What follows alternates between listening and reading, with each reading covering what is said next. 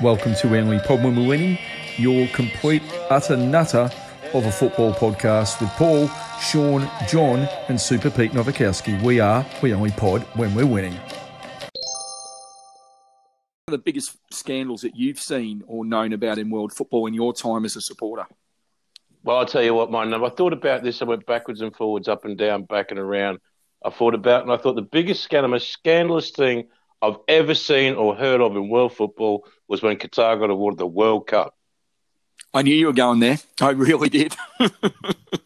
What an absolute load of shit. It was crap. It was a huge shock. I definitely had that down as one of mine as well. And I'm amazed that Blatter did it with a straight face. Where was the money going that paid for that? Because it certainly wasn't done on the quality of the bid. The stadiums are amazing. Well, built with the bones of Brazilian people. But I suppose the thing there is what you were just saying before. Money talks, and we've known that for so long. I actually flashed back a little bit to the mid-2000s with a bit of Italian match fixing and thought, is that the biggest scandal? There was 3 or 4 years of huge match fixing in Italy, but is that actually a shock? Probably not. Oh, it was huge at the time. That cost Juventus 3 Scudettos, didn't it? Yeah, it did actually. Yeah, I was going to say 3 years when they were away. Yep. So, I mean, for me, that's the biggest in my time, and it just goes to show the power of, we want all the money on our shirts for, the gambling sponsors, and down the bottom of any coverage, we'll always have gambling. Gamble. Hey, spend all your money, but gamble responsibly. And so for me, hey, how do you think under modern day rules, talk about scandals? How do you think Edmundo's rider would go? Before games. Edmundo the animal. It's like, I only going to play if you bring me 6 girls before the match. Oh, yeah, we'll do that for you, Eddie. How do you reckon he got through that? How did he even get through 70 to 90-minute games? As long as you keep, let's open parenthesis, banging them in, close parenthesis. I love it. I don't know how the animal got through any games at all. My God, what a virile animal that was. I loved him. Shawnee, for you, mate, a scandal that you can think of that, one that really has there been any that have blown your mind? Well, we could do a whole podcast on the scandals regarding Leeds United and how they got twisted out of 2 European competitions. We could do a whole show on that, but we'll leave that for now. The one that, when I was about 15, how old was I at the time? I think I was about 14, nearly 15. 4 score and many moons ago. It was a World Cup in 1982. Exactly. World Cup 1982, and it was the Anschluss of 1982. Because if you remember, what happened was Algeria had beaten West Germany 2-1. And it was one of the biggest shocks in World Cup. It sort of rivaled the USA. What was his name? Bellumi, wasn't it? And it was a real big shock. And but what happened was there were 4 teams in the group: the West Germany, Algeria, Chile, and Austria. And Chile lost all 3 games; they were out of the equation. And obviously, with Algeria beating West Germany, they were still in the mix. And it became known, as I said, the Anschluss, or the disgrace of Dijon. And basically, what happened was it was the last time in World Cup history that the last round of games in the group stage were played at different times. Because what happened was Algeria got 4 points, Austria had got 4 points, West Germany were on 2 points, and essentially what happened was as I said, Algeria had already played. I think they got a point against Chile or something like that. I can't remember. But what happened was it became quite apparent that if Germany won 1-0 or 2-0, then both Austria and Germany were going to go through to the next round. So, and the German manager at the time, Jupp Derwall, I think there was some consultations between the old Anschluss boys, and basically Germany scored after about 9 minutes, And there was it's funny, the referee of that game is a guy called Bob Valentine from Scotland, and he was saying, what's going on, because I think there was one shot on target between the goal going in and the end of the match, and never again was the last game of a group stage not played simultaneously, because it stunk the joint out. And if you remember, Johnny, Germany. Well, they did, and I think one of the things I was just thinking about was how far the world's come, like in my head, as far as football goes, because I used to hate Germany with a passion, and now I love watching them, and I like everything about them. Back in those days, they were public enemy number one. Like Karl Rummenigge, Breitner, absolutely, Horst Hrubesch, and that game will go down in football history as absolutely. But that's going to go down in football history as like it's, as I say, it's like an Anschluss. Dieter and Uli Hoeneß, wasn't it? Were they on that side? And I suppose though, from scandal comes rule changes as well, and that we love that now, where the last round is played on the same day, or in World Cup and so forth. The games no more buying of votes at World Cup ballots. Potentially, we'll touch on that in another one as well. So I mean, we're segueing brilliantly tonight, guys. I appreciate this. You've done so well. A rule change you'd like to see, if any. Is there any rule changes in the current game you'd like to see? I've got one, speaking of World Cups, and I thought about this long and hard, because I'm not a big fan of just change for change's sake in sport. Yep. I mean, everyone seems to we've got to get more money, we've got to do this, we've got to do that. But I remember one World Cup, Sean, I'm sure you remember before, you would too, where the time clock went to 90 minutes and 45 minutes, and the referee blew the whistle, everyone walked off. And I really hate the arbitrary nature of time added on at the end of matches.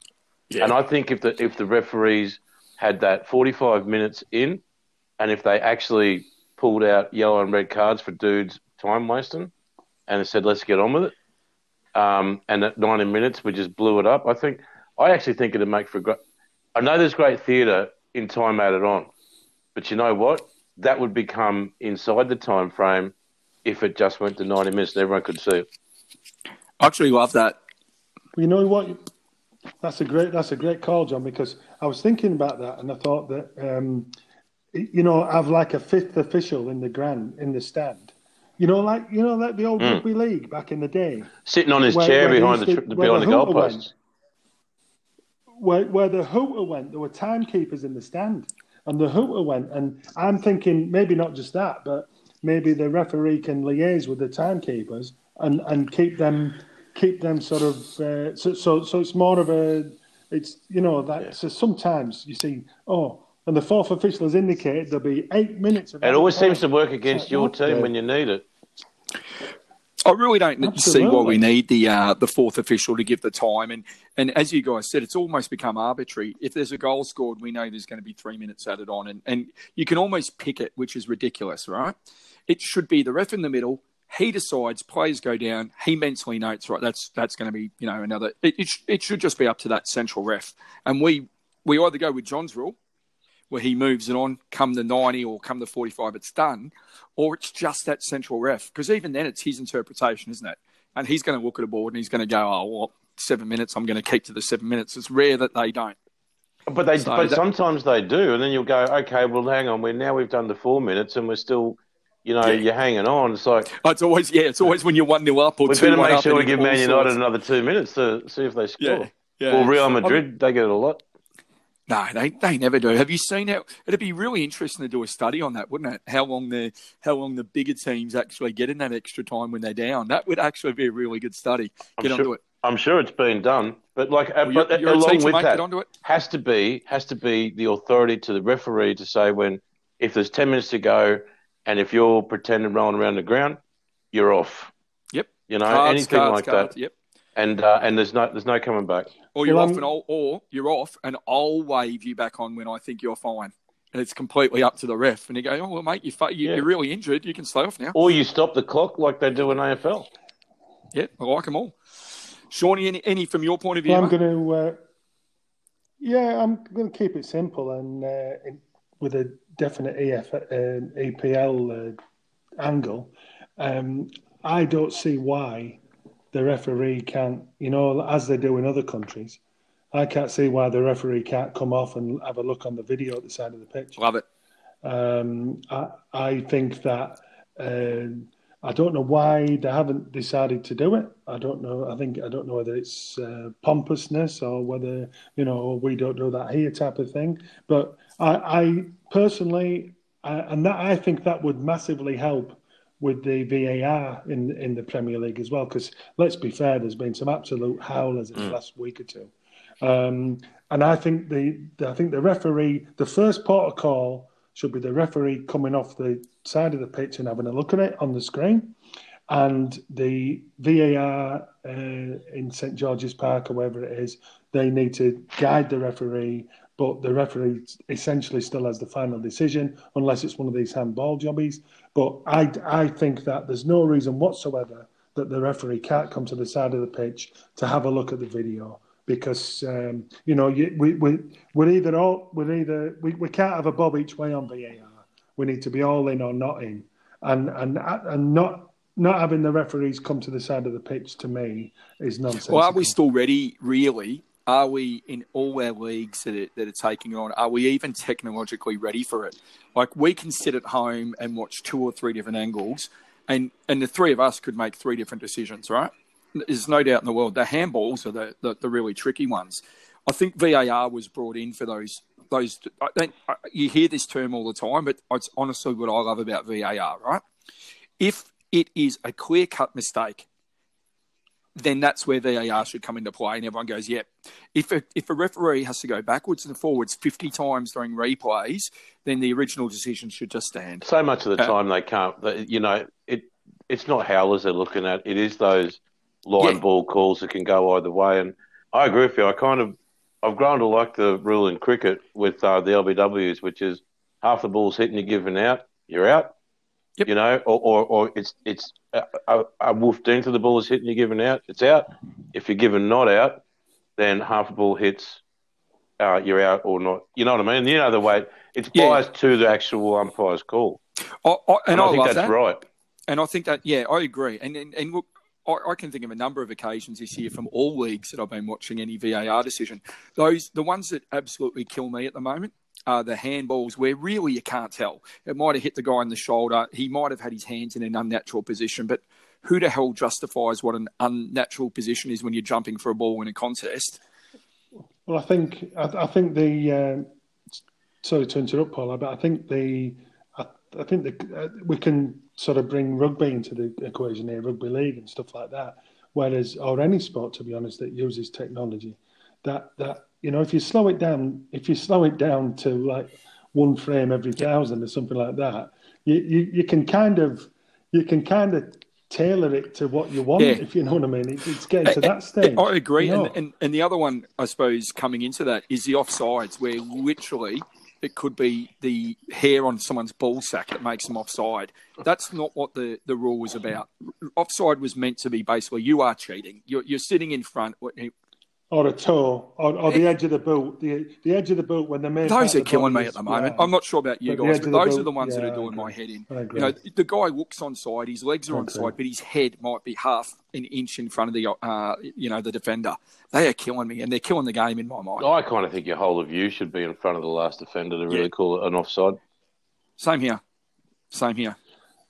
It's going to be once the fans are back in the stadium, and God willing, we'll be back up there next year, but it's going to be a brave VAR to knock one of our goals back in the 90th minute for a winner. And don't you think it's also, that's the same at every ground, surely. But don't you think VAR has also taken some of that, and we've heard this many times, but it's true, the spontaneity of that goal celebration. You're with your friends. Yes, absolutely. The beers are in the air, the scarves are flying, everyone's hugging. You're just so excited your team scored. But now everyone seems to look at the screen and look everywhere to see if it's VAR. It's the same in every sport, and it's horrible. It is. It's really boring, and you know what? I actually find it really boring because, we're NFL fans, we're cricket fans, we're rugby league. We follow all the sports, as you do, sort of growing up in Queensland.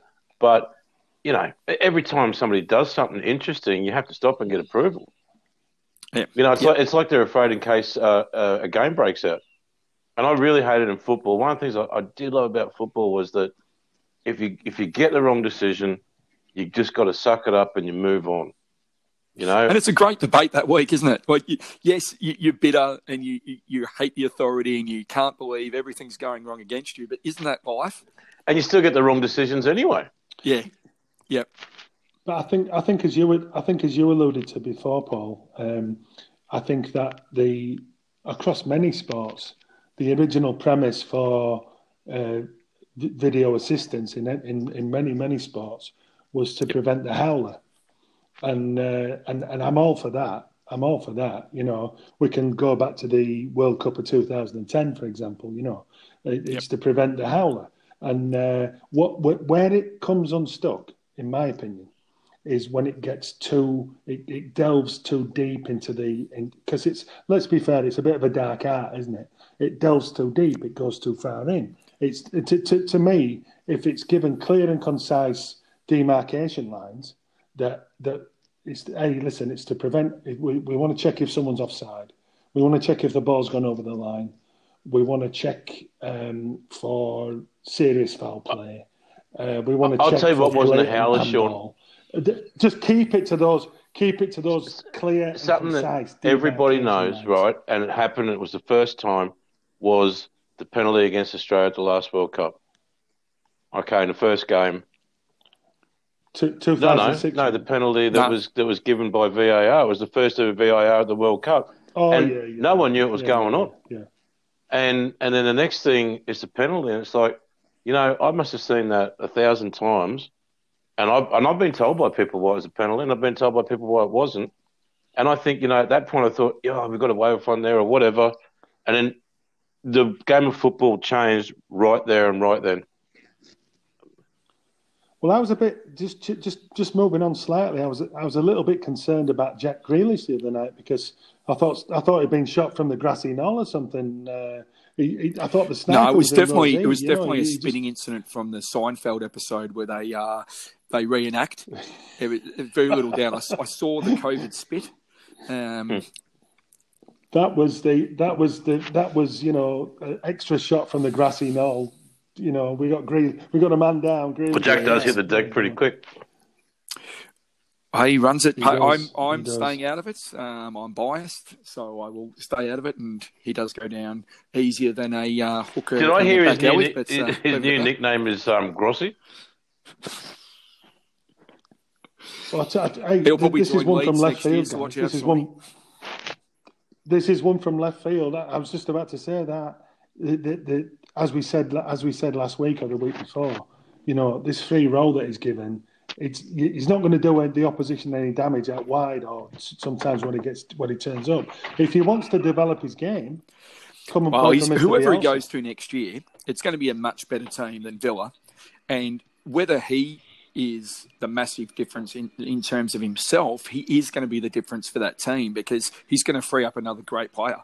Do you know what I mean? Like you have to pick up Grealish. If you don't pick up Grealish, you're going to have to pick up something. You know what I mean? Like any team he goes to, he's going to. But as we alluded to, though, Paul, he's got to turn up in places when he can. Look, I think in a better team. It's no good him doing his. It's no good in doing his tricks. Sean, I think in a better team with a better manager, and any Villa fans who want to bag me about Dean Smith, yes, I can love a bloke, but think he can't manage, that's fine.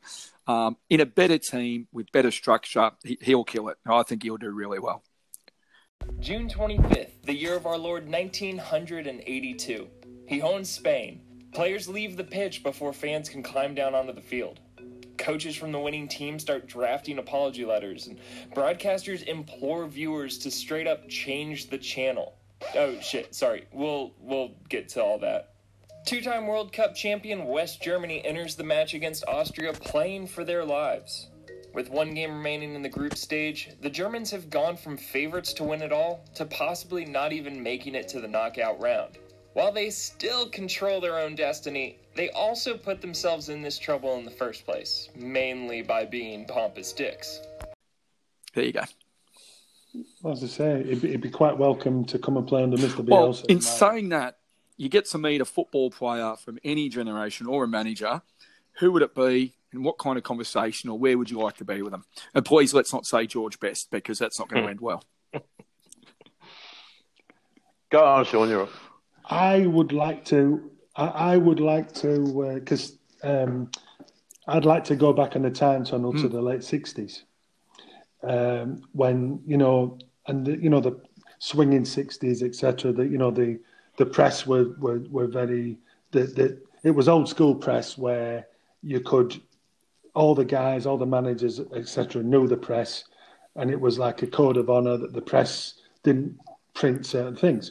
I'd go back to that era when Shankly, Revie and Busby, especially Shankly and Revie were mates. Yep. Like Shankly used to ring Revie every Saturday night before match of the day, and they'd have a chat. And Revie and Busby and whatever used to be mates. And they used to meet up on the motorway sometimes and have meetings and have a drink and this, that, and the other.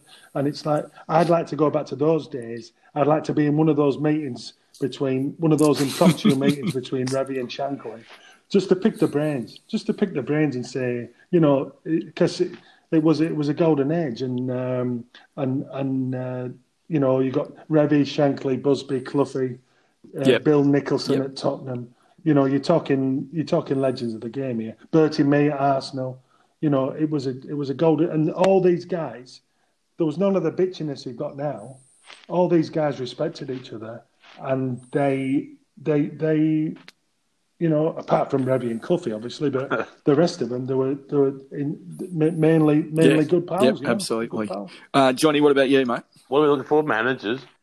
Oh, it could be a player, it could be a manager. I'll give you one. And he passed away this week. I'll go with Ward Jackie Charlton. A true Geordie, a wonderful man from all reports, a great, highly distinguished, great football player. And he always had that common touch. I can tell you that my family in Newcastle absolutely adore the guy. And that's people who follow football and who don't. Because there's plenty of people in the UK who don't watch football. There's a lot of ladies back in the day who didn't watch it. My mum, no interest. My nana, all that, But they all love Jackie, and I was really sad to hear of his passing today. And he is a true giant of the game, and he's going to be missed. Yep. Here. And I'll tell you what, lads, as well. And I couldn't agree with that more. An absolute colossus of football, and it's an absolute. I'm not, as you know, guys. I'm not big on knighthood and all this bollocks, but Bobby Moore, Jack Charlton, didn't get knighthoods or didn't get proper recognition, and it's a bloody disgrace. But coming back to Jackie Charlton, as you just alluded to there, Johnny, about what happened was with Jack Charlton. And that Leeds team, actually, they became household names. People to this day can name that Leeds team. That Leeds team 1-11. They can name the England team 1-11. And Jack Charlton transcended sport. He transcended sport. He was just as you say, a working class lad from Ashington. He did 3 or 4 months down the pit, and he is an absolute god in my eyes, and his contribution to football, contribution to life is immeasurable, and it is sadly missed. Well said, guys. For me, it would be Paul McGrath.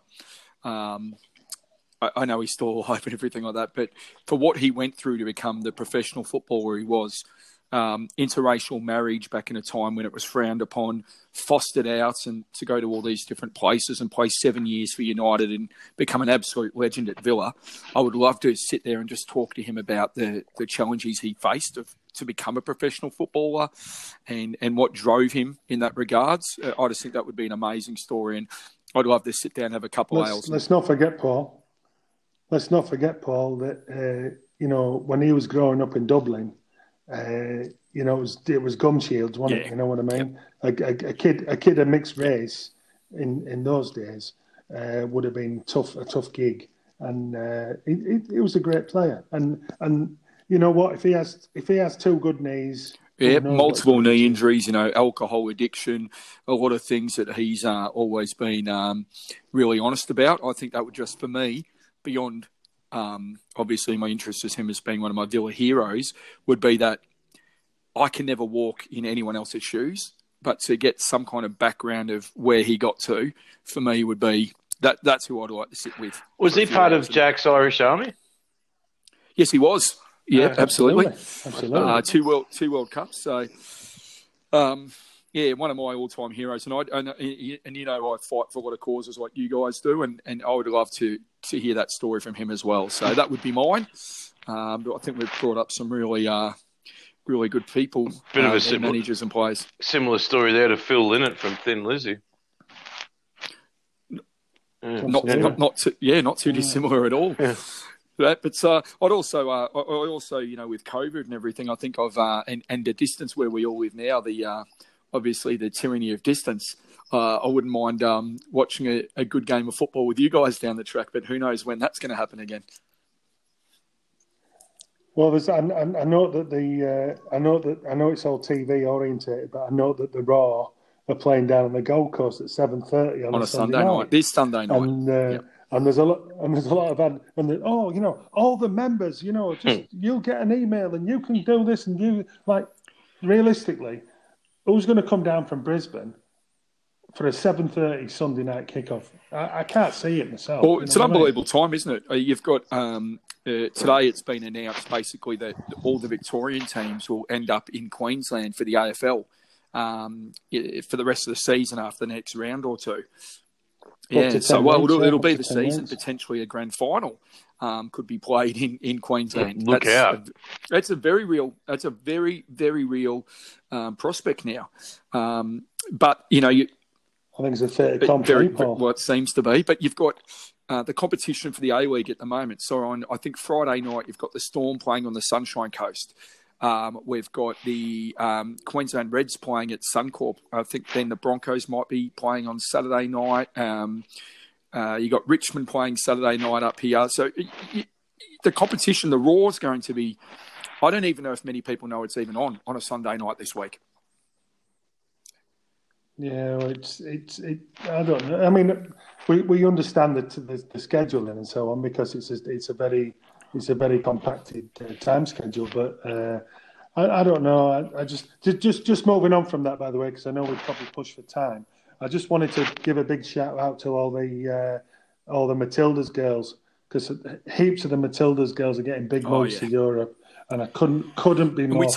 We touched on that a few weeks ago, Sean, and we were saying to the detriment of the W League, but.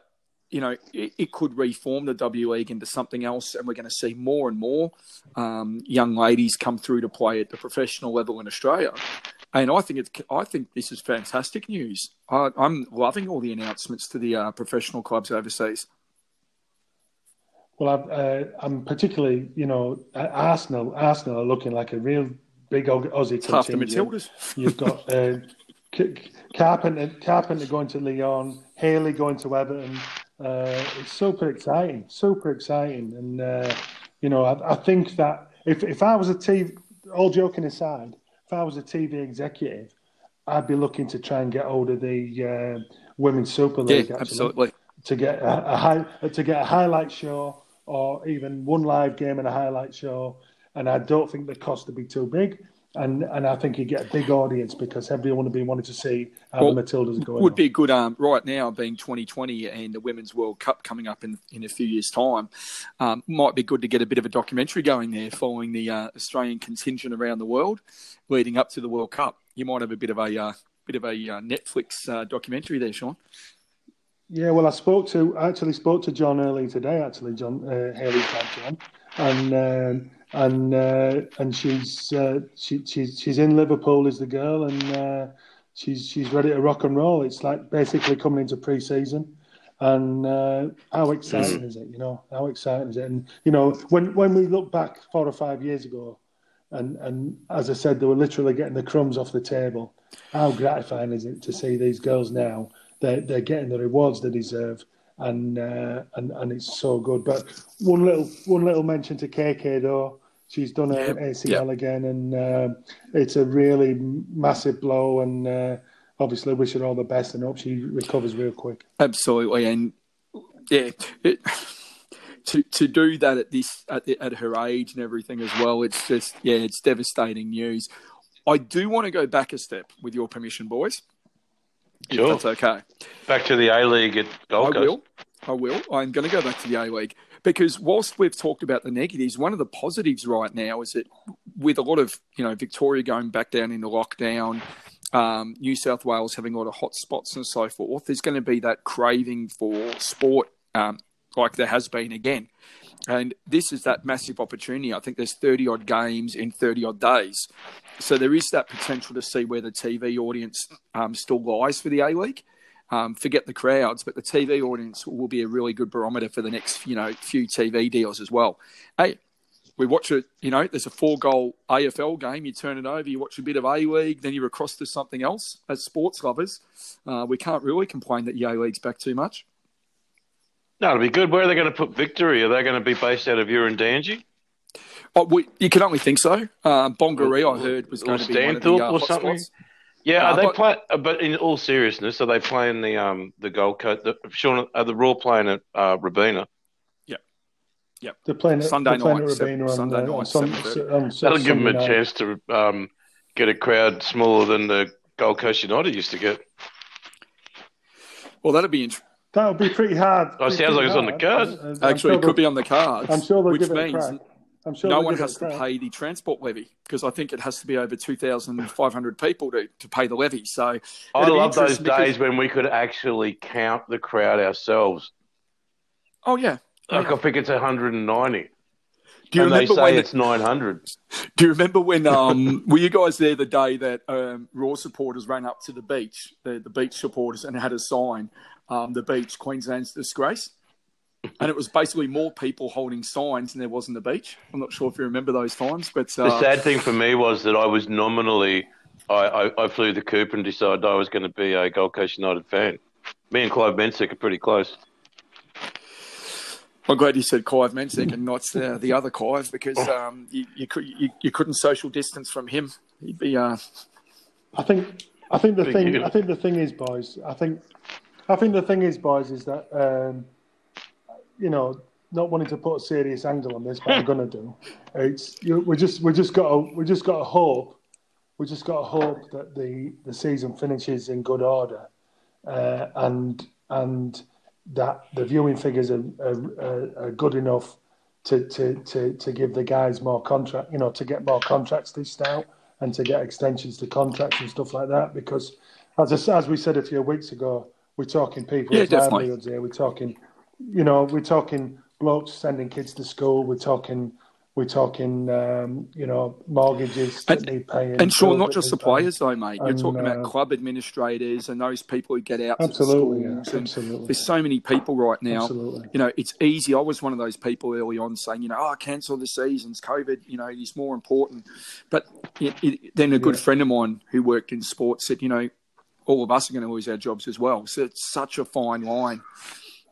Well, you'll know the story from Queensland Cricket, Paul, in terms of all the work that goes in. The guys who are out and about, like you used to do, and like a lot of the guys do, who are out and about, busting their backsides off. One who's had a big influence on the pitch and off it this season. Adebayo Akinfenwa is with David Craig. Adebayo, this is not the first time we've met under these circumstances. No, is it even sweeter this time around? So much more. Hold on. Tell me what we did, because I don't know what we did. Tell me what we just did.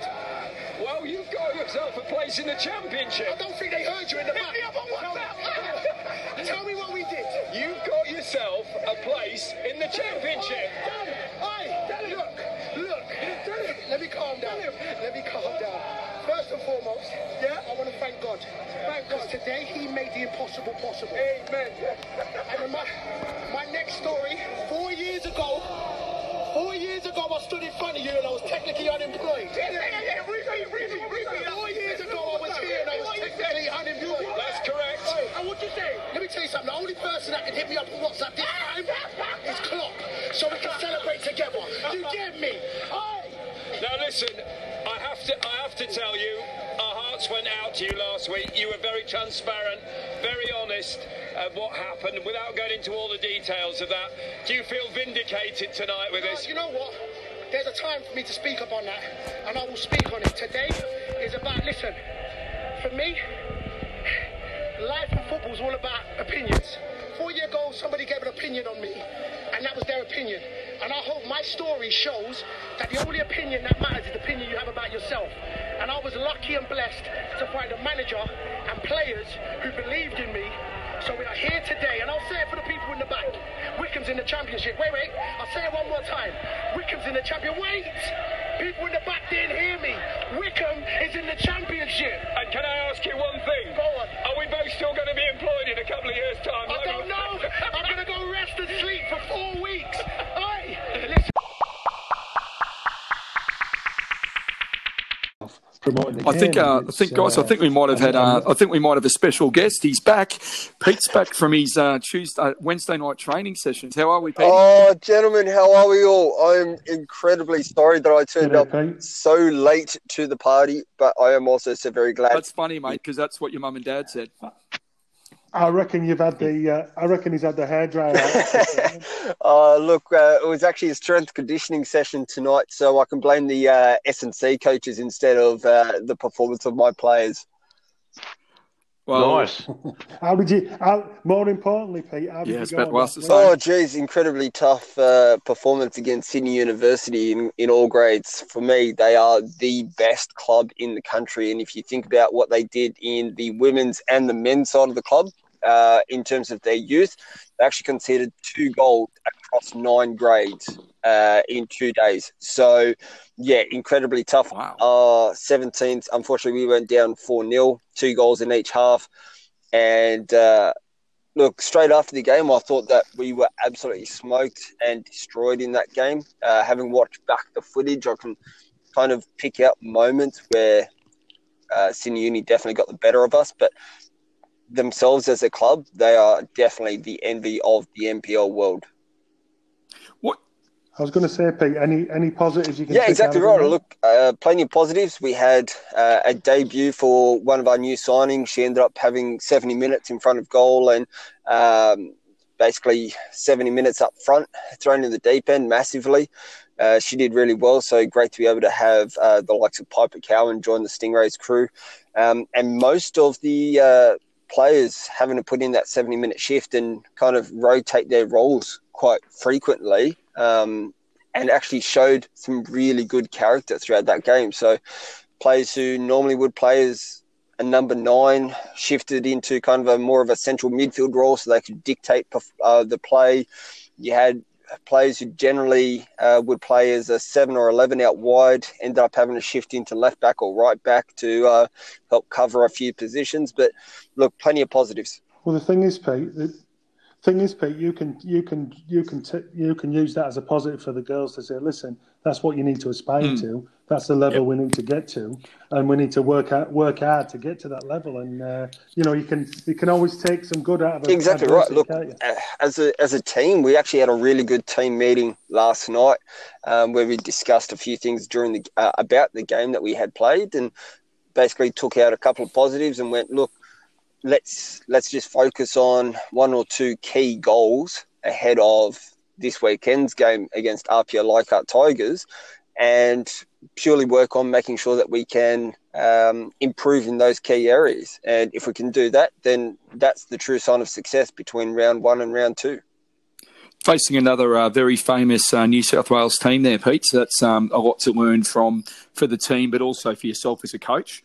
You're still relatively, junior in the ranks, and I know that the biggest thing that you are is actually learning all the time and sharing the knowledge. So you'll take a lot away from this week yourself as well? Yeah, definitely. One of my good friends is actually the head coach of Sydney University, so it was great to be able to catch up with him after the game and basically talk about his performance as a first grade coach at Sydney Uni, and for him to kind of dissect my performance as a 17s coach, for us to kind of share those experiences and to kind of learn from each other. That is the most exciting part. I feel like straight after the game, you kind of get bogged down in your own thoughts. But to be able to have that evaluation with someone that is in that little circle of trust, so rewarding. And I don't think. Oh, sorry. Was that in the boardroom with a ridiculously expensive bottle of Unfortunately, we're not Premier League style, and unfortunately, we don't have boardrooms alone. Gosh, as soon as the football was blown, the lights are turned off in the field and the front gate's locked up. So it's basically get out, or you have to climb the fence. And the guy saying, "Piss off, right. Get out of the ground." Exactly right. But coming back to that though, Pete, that's one of the stories that I don't think we sell enough in Australian football, is that aside from the absolute professional levels, at the lower levels, there's so much sharing of knowledge, and they're the stories that football's not telling well enough at this stage. Agreed. There are so many little, I wouldn't say little people, but people who do big roles in smaller clubs that no one really hears the stories about. And without the people doing the little tiny jobs and the things that kind of happen without everyone else knowing about it, look, things just don't work in football and things don't work in sport. So there are so many volunteers that we can celebrate. There are so many club administrators we can celebrate. There are so many club leaders we can celebrate. There are club physios who turn up week after week. There are just people who are happy to do whatever it takes. And yeah, there are so many awesome stories out there. Pete, don't you think, though, guys? Can I ask a question? I was going to say, on coaching philosophy, Pete, is when you're coaching the young ladies, and I coach women's sport, as you know, but it's in a physical contact game. I love football, and I particularly love it when I've got very good physical defenders in my team. In my football teams, when you're coaching the girls to play, I get that we're always selling free-flowing games and skills and on the ball and stuff like that. How do you go about finding and creating great physical defenders with young women? I think personally it comes down to how you kind of celebrate 1v1 battles. So we might talk about how you want creative players in situations who can win one-on-one battles, but so much is kind of not talked about those who can basically win 1v1s. One of the best quotes ever is, if you feel like as a defender you've made a tackle, you've done something wrong in the build-up. And there are so many things that we can say, look, if you can slow down the opponent, if you can stop them from playing forward, if you can dictate them to make a pass where you want them to play, that's all about components of success. And then if you can make a tackle, and it's a brilliant tackle because you've stopped the opposition from being able to go forward, or you've been able to deny them an opportunity to score a goal, mate, that is just the best feeling. Like, me personally, I still play on a weekend and I'm a centre back. There's nothing I love more than a clean sheet. Like, I love scoring goals, but I love a clean sheet so much more. So to be able to kind of work with defenders and say, look, we need to celebrate the fact that, you're denying an opportunity, you're stopping teams from being able to score a goal. That is just as rewarding as someone at the other end putting it in the back of the net. Cool. Can I just ask one quick question there, Pete? And I know from me, I've watched loads of football and what have you, but to me, there's not, and shows what a sad person I am. But to me, when you see, there's nothing gives me more pleasure than seeing a defender, when a cross comes in, a defender positioning their body. They know they're not going to get the ball, but they position their body in such a place where it prevents the striker from, or prevents the attacker from getting to the ball. Would you agree with that? Or when there's ways and means of defend, isn't there? In terms of positioning your body and getting into those places. 100%. As long as it's not a Harry Maguire situation like he did in Manchester United game where he literally marked his own player. As long as it's not that happy days, look. it's funny. The moment you started mentioning that, I thought back to there's a under-14s game, the club that I'm working at now, 2 years ago, basically, and a great opportunity. We're defending a free kick. It's close to goal.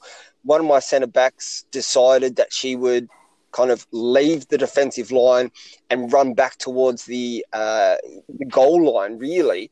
She ended up heading the ball off the goal line, putting it wide for a corner, and everyone just kind of stood there in stunned silence for a split second and then just went, oh, crap, we've just stopped a goal. And then we all just kind of celebrated this moment. And it's really funny. The kid has done this time after time after time, and you kind of have to celebrate the fact that she's so persistent.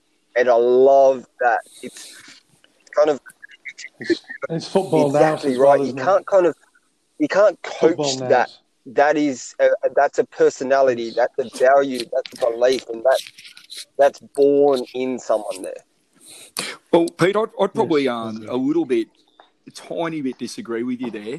It can be coached in terms of allowing the person to do that.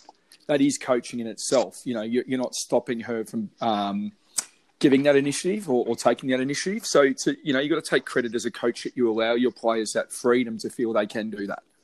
Thanks. Personally, the way that I see coaching is, like, I'm not the one on the field. So I'm not the one making the decisions. Like, I'm the one on the sidelines who can offer suggestions, and I can say, hey, why don't you try this? But I'm not the one out there. So the way that I see coaching is it's up to the players on a game day to kind of free themselves. And if they can't express themselves in a free way, then personally I have to kind of worry about what they've been taught previously or what their environment is like previously, where they haven't had that free expression.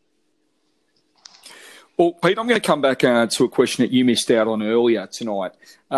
Any football player, any football manager that you would like, it doesn't matter if they're alive or not, any football manager or player spent time with and what you kind of would have talked to them about. Is there anyone that's kind of done that for you or that you'd like to have done that with? Gosh, it's kind of a funny one. When I guess I saw this question pop up in my messages earlier on today, I started kind of brainstorming who I would kind of quite like to pick their brain of. And I guess it's kind of funny. I almost disregarded Ange Postecoglou for so long when he was at the likes of Brisbane Roar and Victory, because I was just like, this guy is so obscure, it doesn't make sense. And then where I kind of sit in now, I'm just like, I so want to be able to just have a coffee with this guy and find out his ideas. Likewise, even, a former Sydney FC coach, Pierre Lebarski, watching back his season one, you kind of go, he was 10 years ahead of everyone else in the A-League. And I personally would love to sit down and just go, look, here is my idea. Does it have legs? And if it doesn't have legs, or if it does, like, kind of why? And that would be an amazing conversation. I think you'd find with Ange and with Sean and I at least, and I'm not sure about you, John, sorry, we've been lucky enough to spend a tiny bit of time with him. I don't think he'd poo-poo any of your ideas, mate. I think he would encourage them. No. I think he would be interested in other people's ideas. That's what I've always gathered from him, mate. So I don't think... He's inclusive, absolutely. Yeah, I don't think you'd have any ideas with your problems with your ideas being shot down. I can guarantee that. Well, the next one would be actually one of my mentors, James Lambert, who's actually the head coach of the Australian Deaf football team. He is someone who I absolutely love, and I feel like I don't get enough time to be able to sit down and bounce ideas off, but I love to be able to spend time with him and just kind of share thoughts of what's happening in the world of football. So at the moment, he and I are both kind of obsessed with Sheffield United as well as Atalanta over in the Serie A. Yep. So we're both kind of furiously taking notes, and as we kind of roll into 10 o'clock or 11 o'clock at night, we kind of start sending messages to each other going, hey, have you seen this? Hey, have you seen that? So you are talking football now? Exactly. Okay. Hey, just as a follow-on, Johnny, how good would it have been to sit down for a couple of hours with Sir Bobby Robson? Oh, yeah, but it would have been a wonderful thing. And obviously he's revered at home. He ended the way he left the club was horrendous. But he's a great man. Proper. And, you know, it was cool to hear Pete mention Pierre Littbarski, because I think we've now, on tonight's podcast, got at least 10 of the 1982 West German World Cup winning team. We are. So he's another one. But yeah, no, Sir Bobby, he was fantastic. And he saw the greatest thing about Sir Bobby was his ability to deal with defeat and take it like a man. There was no crying, there was no carry on, but there was also a great deal of humility and an honest belief that football is still a game. It's a very important game. But, you know, when he lost those semi-finals in the World Cup, or the ways he found to be out of the World Cup, you know, he arguably could have won one and should have. But what a great man!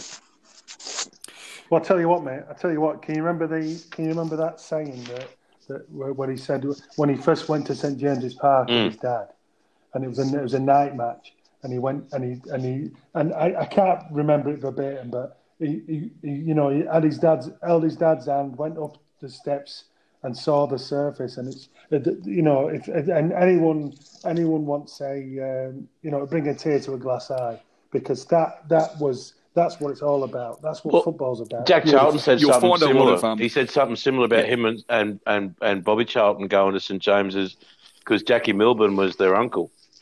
And, you know, one of the stories, and we spoke about Jack Charlton earlier on tonight, Pete, before you came on, and, you know, he said one of the great things about him was he said if Newcastle had offered him a chance to trial, he would have walked from Ashington, which is like 14 miles.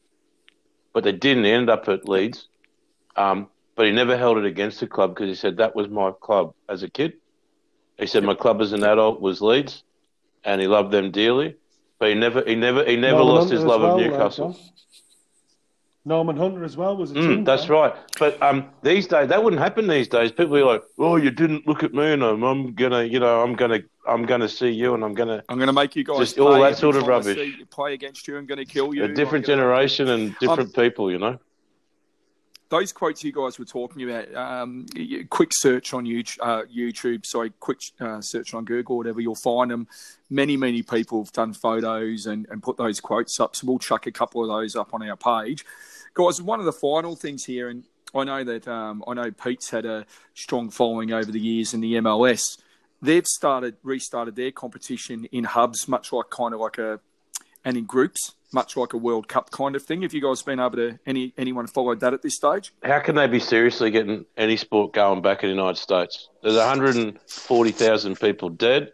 They got record infections every day. I was in Vinnie's the other day at Palm Beach, on Palm Beach Ave, and I kid you not, in this little bucket there of scarves, there was a Portland Timbers scarf, and I thought of you, Paul, and I thought Paul would love this. Haley Razzo.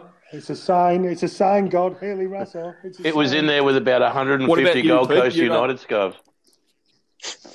Oh, I love it. What about you, Pete? You've been a big supporter of the MLS over the years. What have you thought of the hub and the group stages? Well, look, it's an interesting concept. I quite enjoy this kind of infatuation that almost every single league around the world has kind of tried to replicate the success of a World Cup. You can see that even the UEFA Champions League, the Europa League, they kind of want to have all their major events take place over a really short space of time to kind of hype up the interest. Gosh, even the A-Leagues decided to do, 27 games in 28 days. But 28 days, yep. So the MLS, to be able to do this kind of group stage and then progress through the groups, and we can kind of hype up the interest this way, it's positive. I actually think that the most kind of exciting thing about the MLS games has been the fact that as coach voices this sounds, I've actually really enjoyed the tactical view from the camera, and there have been some really interesting bits of footage that have been chopped up and sent out on Twitter, especially for instance, like Philadelphia Union's counter-attacking system. We've been able to see what Toronto's kind of midfield looks like and how they're going to kind of shape up. You can see that Portland Timbers are kind of they're dominating at times, but LAFC is going to be that type of team who can get the better of them in the long run. As expected, Vancouver are pretty much hopeless. San Jose look still lost without Chris Wondolowski up front. Hey, leave Wondo out of this, mate. Do you know how many Wondo shirts I've owned over the years? Do you know how many Wondo scarves that I've had over the years? Like, I'm a big fan of him. I touched the Portland Timbers scarf the other day at St. Vincent de Paul. You should have bought it. I'm disappointed, John. I'll go back and get it for you, Paul. It's probably still in the discount bin, by the way. I can't imagine that anybody walked through from the local high school and said, look, I've got to take that. You grab that scarf for me. I'm putting it up on the wall, mate. It's going there. It's going up with all my other useless things. I'm blown away by Pete's knowledge of the MLS. I tried to get into it a couple of years ago, and then I just went, no. Pete and I have had a long-running fascination with the MLS, and I think we're the only two in Australia who actually like it. I think there might be a couple others here and there. Well, I'm just concentrating on the EFL at the moment, and because we're so close, we can sniff it, and we're all pressed in that way overnight, and. God willing, within a few days, we'll be back in the promised land after 16 years. Surely the only story worth talking about is the Beast and the phone call that he had with Jurgen Klopp afterwards in the car park. That is surely the only conversation when it comes to the EFL, is how unlikely League One Wycombe Wanderers and the Beast coming into the championship, and the fact that it is press conference post game of just saying, can you speak up? The guys at the back didn't hear you. Can you speak up? The guys at the back didn't hear you. Sensational. It's one of the great post-match interviews. Seriously, do yourself a favour. We'll put it on this, guys. We'll put it on this podcast tonight. Do yourself a favour. And I tell you what, Pete, as well. What about Gareth Ainsworth being the old wild thing, the rocker? Oh, sensational. Sensational. What story? Guys, we're going to have to call that a wrap tonight. We've covered Leeds 37 times. We've covered West Germany, East Germany, and Germany 31. We've actually covered. Can I send a shout out there, Paul, to my Sunderland friends who took 2 points from the last 4 games of the EFL League One and finished on the same points as Wycombe. A better goal difference, but with game in hand, they play in that playoff and go up, and I'm feeling for them tonight. Yeah, no, I hear you, mate. It's and we've spoken about it previously. Sunderland Till I Die is one of my favourite football shows I've watched in years. I really loved watching all the machinations. Because who's a bigger club out of Wycombe and Sunderland? I think we can all. Don't even think we need to really say it there, do we? And can I just say, Paul? Just finally. Marching on together, baby. We're coming. Expect us. EPL, expect us, baby. We're coming. Now, the funny thing is, Sean, I think a few women have heard you say the same thing over the years. Yeah, but is this after the Watershed podcast, Paul? You need to. When I first met Shawnee, we nicknamed him Edmundo. Oh, that's enough. Guys, we only pod when we're winning. We will speak to you all next week. Join us in conversation on Facebook at We Only Pod When We're Winning. You can listen to this podcast on Apple, on Anchor, on Spotify. You can connect all with us on Twitter and so forth. Sean, you have a Twitter handle there? Yes, at Hunslet White, HUNSLET White. And Pete? At Pete Novakovsky, spelled exactly how it sounds, and good luck trying to spell it. You can have a look on my list at Paul_football. You'll find Pete and Sean there. Johnny, are you on Twitter? I am. At Lambic Peach. Yes. I wonder what picture you've got on there. It's still not a Green Bay Packers picture, is it? It might be. It may be. So you're going to hunt us down on Twitter. Please don't hunt us down on Facebook because stalkers aren't wanted. We have been We Only Pod When We're Winning, and we'll speak to you next week.